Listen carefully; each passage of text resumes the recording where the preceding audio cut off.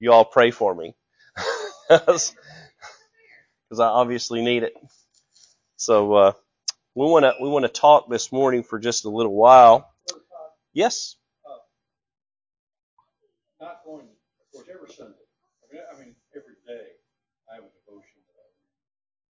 And one day I was reading it, and it had a quote from Isaac Watts.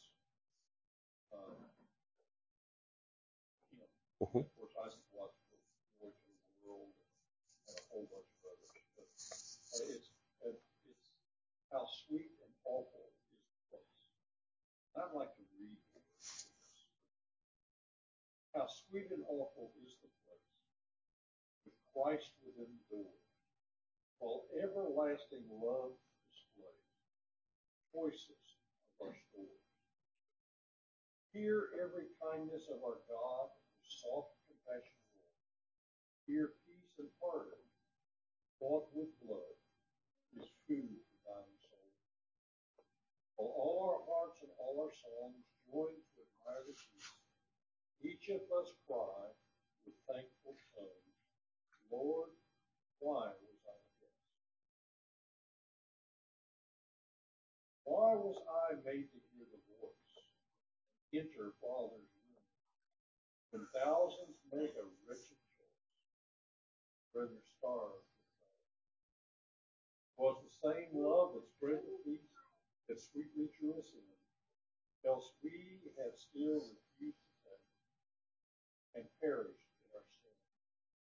Pity the nations, O our God, constrain the earth to come, send the victorious word abroad, and bring the strangers home.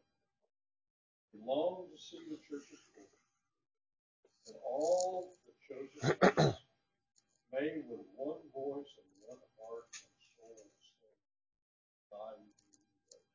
Mm-hmm. And it just, I broke down, and I thought, why? Yeah. Why was I put in this situation that I could hear the gospel Mm-hmm. when there's so many millions, billions over the years that were not able to? Why was I willing to respond to it when others have heard it and yet rejected it? I'm so thankful Yeah. for myself. Amen. Amen. Appreciate this. Anyone else, anything on your heart this morning before we proceed any further?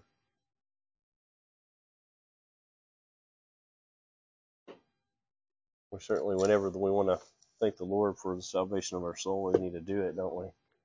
Praise, honor, and glorify God at all times. That's what we're here to do. When you come to worship God, it means you've come to praise the Lord, and that's what we should do. So we'll give another call. Anything at all be on anyone's heart before we proceed. That'll actually go really well with the thought that's on our that's before us this morning. And the thought that we have before us is the conqueror of death. Jesus is the conqueror of death. And so we're going to start with our in the 25th chapter of Isaiah, in the eighth verse of that chapter. And the prophet Isaiah, under inspiration of the Spirit, I might add, says in the 8th verse of the 25th chapter, he will swallow up death in victory. And the Lord God will wipe away tears from off all faces, and the rebuke of his people shall he take away from off all the earth, for the Lord hath spoken it. And, we look at Jesus and the relationship that Jesus had with death. And we all have a relationship with death, don't we?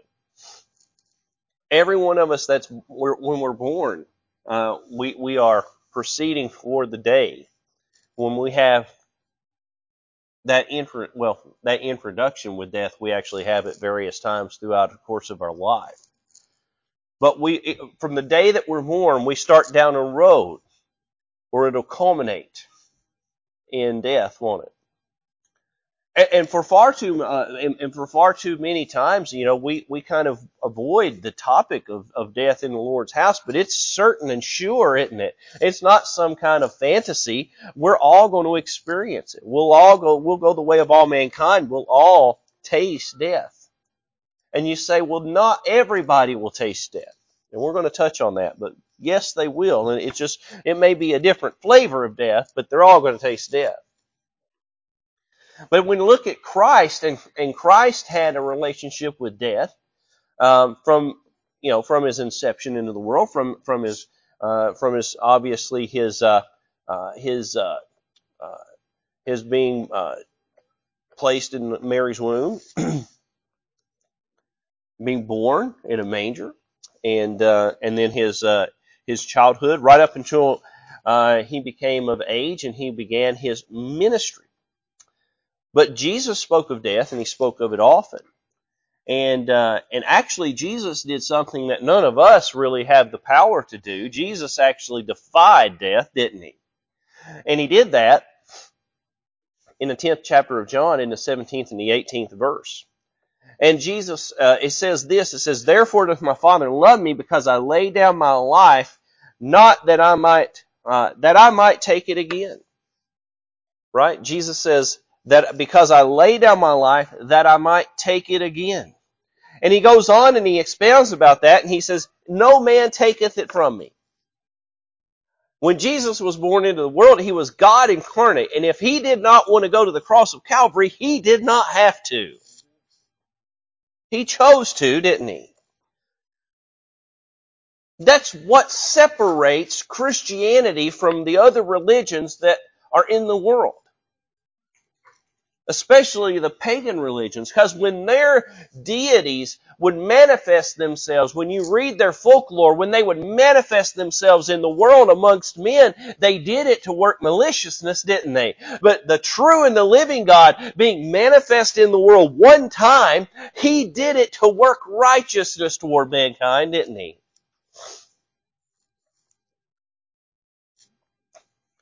He was born to die. But that death was a choice that he made. In eternity, he stood as a lamb slain. That's what the Bible says. And it says, "No man taketh it from me, but I lay it down of myself." And then he says this. He says, I have the power to lay it down, and I have the power to take it again. And so he says, death, it has no hold on me, does it? Here Jesus is alive. He hasn't gone to the cross yet, but he says death doesn't have a hold of me. Because God gave this commandment to me. This commandment have I received of my Father. And so Jesus said, I alone control when I die and how I die, the manner of death. And we did a sermon a few weeks ago where Jesus invoked his own name and proved his authority, that if he didn't want them to take him there that night at the Mount of Olives, if he did not want them to take him to where he would eventually die, then he could have very easily stopped it. And even then, he being the Prince of Angels, or the King of the Angels, he made the statement, he said, I could summon 12 legions of angels, and they could presently deliver me from thee.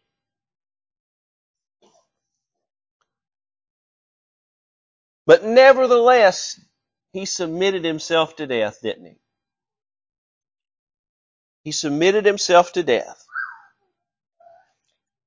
Paul wrote that to the Corinthians in the 1 Corinthians chapter 15. He says, For I delivered unto you first of all that which I also received, how that Christ died for our sins, according to the Scriptures, and that he was buried, and that he rose again the third day, according to the Scriptures.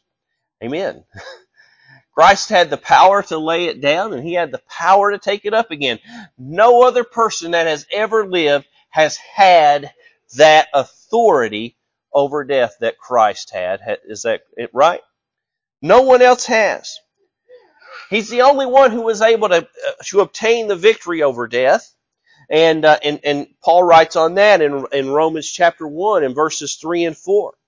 And he says this, he says, concerning his son Jesus Christ our Lord, which was made of the seed of David according to the flesh, and declared to be the Son of God with power according to the Spirit of holiness, by the resurrection of the dead. And he became the first fruits of the resurrection of the dead, didn't he? And being resurrected from the dead, he says in the book of Revelation, which is not the revelation of John, it's the revelation of Jesus Christ. In the book of Revelation, in the first chapter, in the 18th verse, he says that I and I alone hold the keys to hell and death. And so Jesus is the one who has the authority and the power over hell and death, isn't it? And so if you're here today and you think, well, I'm going to live a life where I'm going to escape death, you're fooling yourself. There are those in the world today that think they're going to live a life where they're going to escape death through the merging of man and machine, through transhumanism, and that they're going to transplant their brain into a robot, and that they'll live forever vicariously, I assume, through that robot. But let me tell you that we're not just basic matter, are we? We're not electrons firing in the brain. The life is not in the brain, is it? Life is in the blood, right? And that's why we know that, because Jesus poured out His life's blood at Calvary's cross that we might have everlasting life, right? Or life eternal. If you're here today and you don't know the Lord and you want to know the Lord, He's very near unto you, isn't He? Paul said that at Mars Hill. He said He's not very far from any one of you.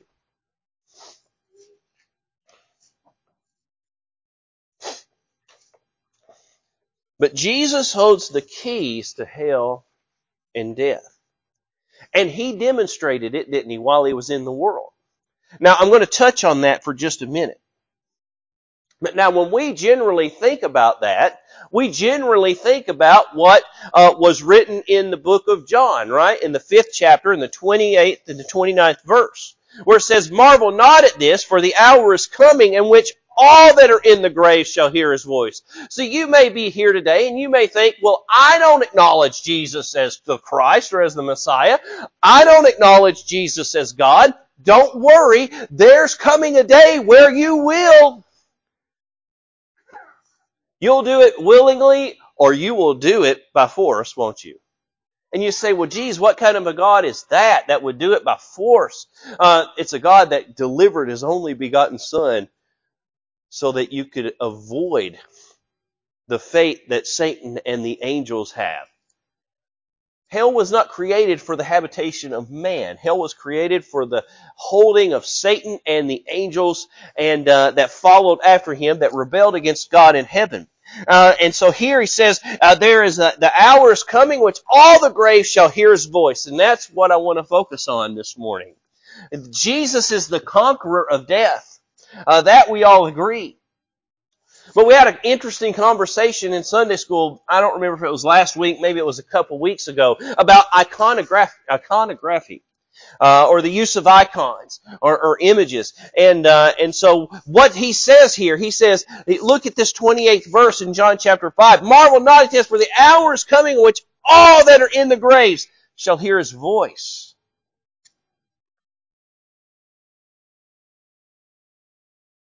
We read the Old Testament and we read about all the miraculous things that happened, but it was the voice of God that led His people, wasn't it? Jesus said, I am the good shepherd, and they that hear my voice are the sheep. And while Jesus is the conqueror of death, and we're going to tie that back in, we're going to have a little side session here talking about how we get there. We're going to get there by the voice of God, isn't it? In the 28th verse here, he says, all that are in the grave shall hear His voice. Now we have 3 examples of this happening while Jesus was in the world, don't we? I'm going to touch on the first one here in Matthew. In Matthew, he goes, and there is a little girl in a ruler's house that is sick. dying. And Jesus gets up and she goes.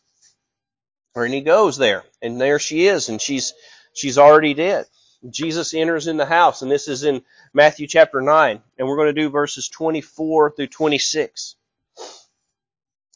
And Jesus says to them that are in the house, "Give place, for the maid is not dead, but sleepeth." And they laughed him to scorn.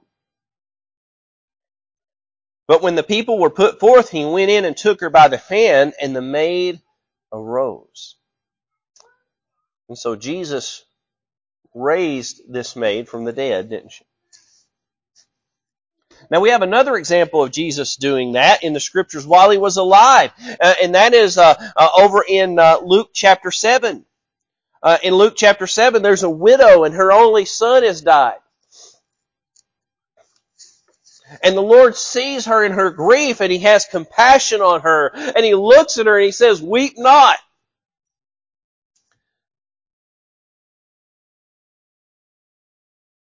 Well, when a child of God dies, there's not much reason to weep, is there? And you say, well, sure there is, because they died. But if the child of God dies, they've not died, they've just relocated. But nevertheless here, this woman, her only son has died. She's a widow. And so what state is she in the society that she lived in? She would have been in a state of helplessness, wouldn't she? She would have been voiceless in the society that they lived in back then. But here, what does Jesus do? He looks at her and he has compassion on her. And he says to this woman, "Weep not." And that's kind of contrary to what we would think of today, wouldn't it? Because here this woman is, she's lost her only son, and Jesus looks at her and says, "Weep not." That's like when he showed up at the tomb of Lazarus. And we'll touch on that in just a minute. But Martha comes to him and says, "Lord, if you'd have been here, he wouldn't have died." And even Mary looked at him and said, "Lord, if you would have been here, then Lazarus wouldn't have died." But if we remember what Jesus said before that to the disciples, that he said he was glad for their sakes that he had died. Jesus had a very different view of death, didn't he? Than most of us did. And the reason for that is because Jesus conquered death, didn't he? And he had the power over death that nobody could realize. Remember, that was the commandment that he had received from his Father, right? He had the power to lay it down, and he had the power to take it up again. That didn't just extend to himself. That was over everything, wasn't it? And everybody. Remember, it's at his voice will all that are in the grave rise. At the sound of his voice. And so Jesus goes into where this young man's laying here in Luke 7, and it says that he touched the bier. Another way for us to look to consider that would be like he goes in to basically the viewing, and he touches the casket, or he touches the couch that they would have had him laid out on display, and he goes in and he touches that, and they that bare him stood still. And what does Jesus do next? He says to this young man laying there, lifeless, "Young man, I say unto thee, arise."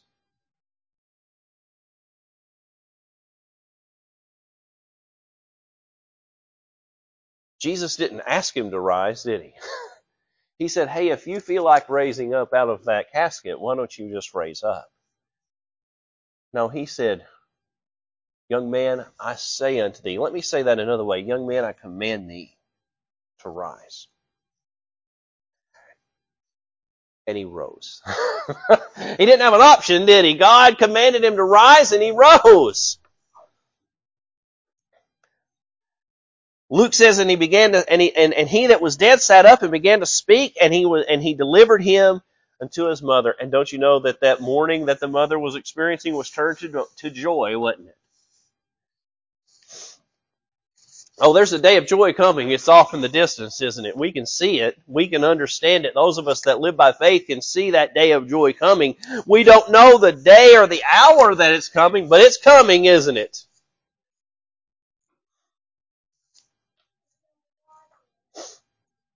Paul wrote about it.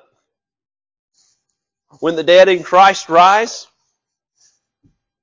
and are changed, sowed a natural body, raised a spiritual body, sowed in corruption, raised in incorruption. What a day that will be. When my Jesus I shall see, and I'll look upon his face, who saved me by his grace.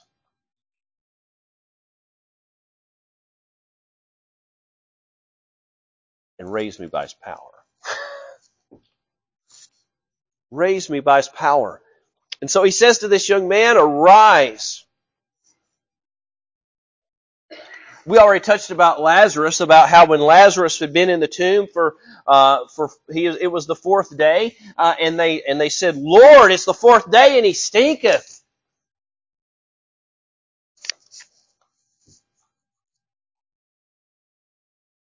Jesus has the power over all death, doesn't he? And over all corruption. What does he do when he's there, when he raises Lazarus? He stands before the tomb, and first and foremost, he asks them to roll away the stone. He says, roll that stone away. And that's when they said, Lord, it's been 4 days and he stinketh. He wasn't dissuaded, was he, by their lack of faith? He said, roll that stone away. And Jesus stood before that tomb, and he said, Lazarus, come forth. That's a command, isn't it? That's not an option. Lazarus, come forth. And here comes Lazarus, bound hand and foot with the napkin still over his face. You tell me we don't serve a mighty God. There's no other name given among men whereby we must be saved, is there? And there's no other one that has ever lived in the history of the world who had the power over death the way Christ does. And at the voice of him, and at his voice and at his commandment, then the dead will rise, won't they? And that's what he's demonstrated here. And you say, well, what about the little girl? Because in the case of the boy, he said, young man, I say to thee, arise. In the case of Lazarus, he said, Lazarus, come forth. Well, you know what he did when he took that little girl's hand?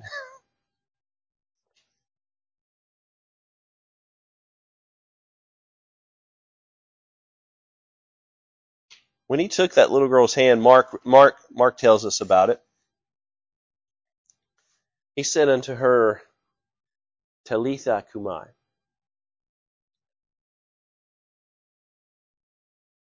Damsel, I say to thee, arise. Isn't that amazing? That 3 times, the scriptures record that 3 times, while Christ was living, before he went to the cross at Calvary, he had demonstrated his power over death, didn't it? Not just for himself, but his extreme power over death. Now, he had the power to lay his life down and the power to raise it again. Yes, and that was done. And we know that was done. We already talked about that. But here he's demonstrated 3 times his power, the supreme power that he has over death. We ought not look at death faithlessly, should we? Because we know that one day that we'll hear the voice of the Lord, and he will say, and he will not just say, he will command all that are in the graves, arise. And everyone that's in the grave will arise, won't they? Those that are his will be caught up into the air. They'll be changed when they rise. Those that are his that remain, they'll be caught up into the air. But before they do, remember I said everybody will taste death. And you say, well, Enoch didn't taste death. And you may say, well, Elijah didn't taste death. Elijah and Enoch, not in that order, but Enoch and Elijah were translated. And those that remain when the Lord comes back will be caught up in the air. And you know what they'll experience? They'll be translated, won't they? And you know what translation is analogous to? Death. Remember, I said it'll be a different flavor of death, but it'll be analogous to death nonetheless. We'll all taste death, won't we? But because Christ has power over death, we'll all rejoice in His coming, won't we? We'll all rejoice in His coming because we won't even remember death. It'll be a distant memory. It'll be a distant memory. Christ submitted Himself to death. He has the power over death, and He's going to call everybody from death. And that's what it said there in the 28th verse, that all that are in the grave shall hear His voice. And listen to what He says in the 29th verse, and they shall come forth, and that they have done good unto the resurrection of life, and they that have done evil unto the resurrection of damnation. But God's made a way whereby you don't have to experience the resurrection of damnation, doesn't He? Because what did Christ command all men everywhere to do? Repent. And put their faith and trust in the Lord Jesus Christ for the salvation of their soul. Blessed is the man to whom the Lord does not impute sin. Instead, blessed is the man to whom the Lord does what? Imputes righteousness. And that's what you get when you get saved. You get the imputed righteousness of Christ accredited to you. And it abides on you. And when God looks at you, He doesn't see you. He sees the imputed right. He sees His Son, doesn't He? He sees the imputed righteousness of His Son. He sees His Son who has taken up His abide there, and the Holy Spirit which has taken up refuge there. And that's what He sees. Lastly, to really demonstrate the power that Christ has over death, He's going to have one final interaction with death, isn't He? Paul wrote about it in 1 Corinthians chapter 15. The last enemy that shall be destroyed is death. In heaven, we'll never know death, will we? We'll never know sickness. We'll never know any type of corruption. It is only a place of joy and eternal rest, isn't it? And that's what Jesus said to those that were not saved. Come unto me, all you that labor and are heavy laden, all of those of you that grind away and slave away, trying to construct your own righteousness. Come unto me, all ye that are labor and are heavy laden, and I will give you what? I'll give you rest. And that rest is not just rest for a short period of time. That rest is eternal, isn't it? In the heavens, in the presence of God. And we'll stand around the throne of Christ and we'll worship God in a way that we can't even conceive of in this world. Because the flesh hinders us here, doesn't it, in our worship. It won't hinder us at all there. Because that flesh that we'll have will have never known sin. Isn't that amazing to think of? And all of it is done because Christ is the conqueror of death, isn't He? Christ is the conqueror of death. I'll close with this. I went to Brother Mitchell's. I didn't go to the funeral. I went to the day of the funeral to visitation. I got there about 9 o'clock and didn't know what state to find the family in, but they were all in pretty good spirits when I was there at that time. And had a conversation with Sister Marie. And told her, I said, you look like you're doing good. You're handling it well. And she said, well, when you know they're in heaven, there's not much to mourn. There's not much to mourn. Well, that is the goal, isn't it? If you're here today and you aren't saved, God forbid, should something happen to you, and we're certainly not wishing any ill will on anyone, but that the world is a world of trouble. And things happen every day where people unexpectedly are called before the Lord. You don't ever want to have that happen and not have already known the Lord.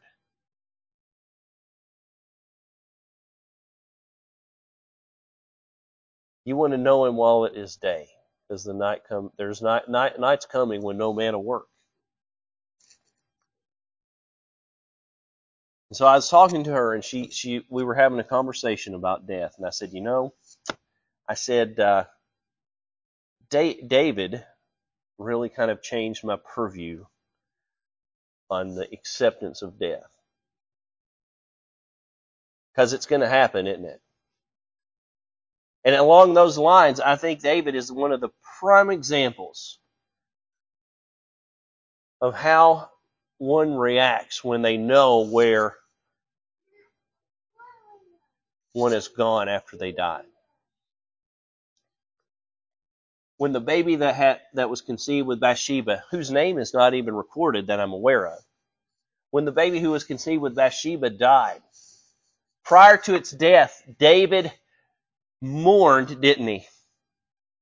He mourned the death of that child before that child actually died, because he was seeking God's petition, or he was bringing his petition before God that the child might live. And when the child died, David accepted it, didn't he? And David said, "He can't come back to me. I must go to him." He recognized that where the child went. Conversely to that, and that child, Jesus, is the conqueror of death. And as it said in the 29th verse, be raised unto righteousness, and the resurrection of the righteous. Then David had another child die, didn't he? His son Absalom died. And after Absalom died, David was inconsolable. And you say, well, why was David inconsolable when Absalom died? And why was he accepting of the death of the child, the baby? In both instances, he responded appropriately because he knew where each was going. If you're here today and you're lost, you got a mom and a dad. The last thing they want to do is have to mourn over you the way David mourned over Absalom. Christ is the conqueror of the grave. But before we ever go to the grave, Christ has made a way whereby we can know Him. And when we go to the grave, have the assurance that the one that has the power over hell and the grave, the one who holds the keys to hell and death, the one who conquered death, we can know without a shadow of a doubt we'll see Him with our eyes. There's a great comfort in that, isn't there? There is a solace in that is the world really can't describe. And so that is something that's irreplaceable. What is it that is recorded in John? Jesus stating that He came not into the world to condemn the world, but that the world through Him might be saved. Why? Because we're all going to face death, aren't we? And we're all going to stand before the one who conquered death. The enemy that entered into the world when man ate of the fruit of the tree of the knowledge of good and evil. Jesus Christ is the way, the truth, and the life, isn't He? And there's no other way that we can come before the Father except through the Son. If you're here today and you're lost, we would just encourage you. We would actually implore you to seek the Lord for the salvation of your soul. We don't know what the future holds, do we? But I'll tell you right now, we know who holds the future. Brother Williams, if you've got a song, we're going to stand and sing.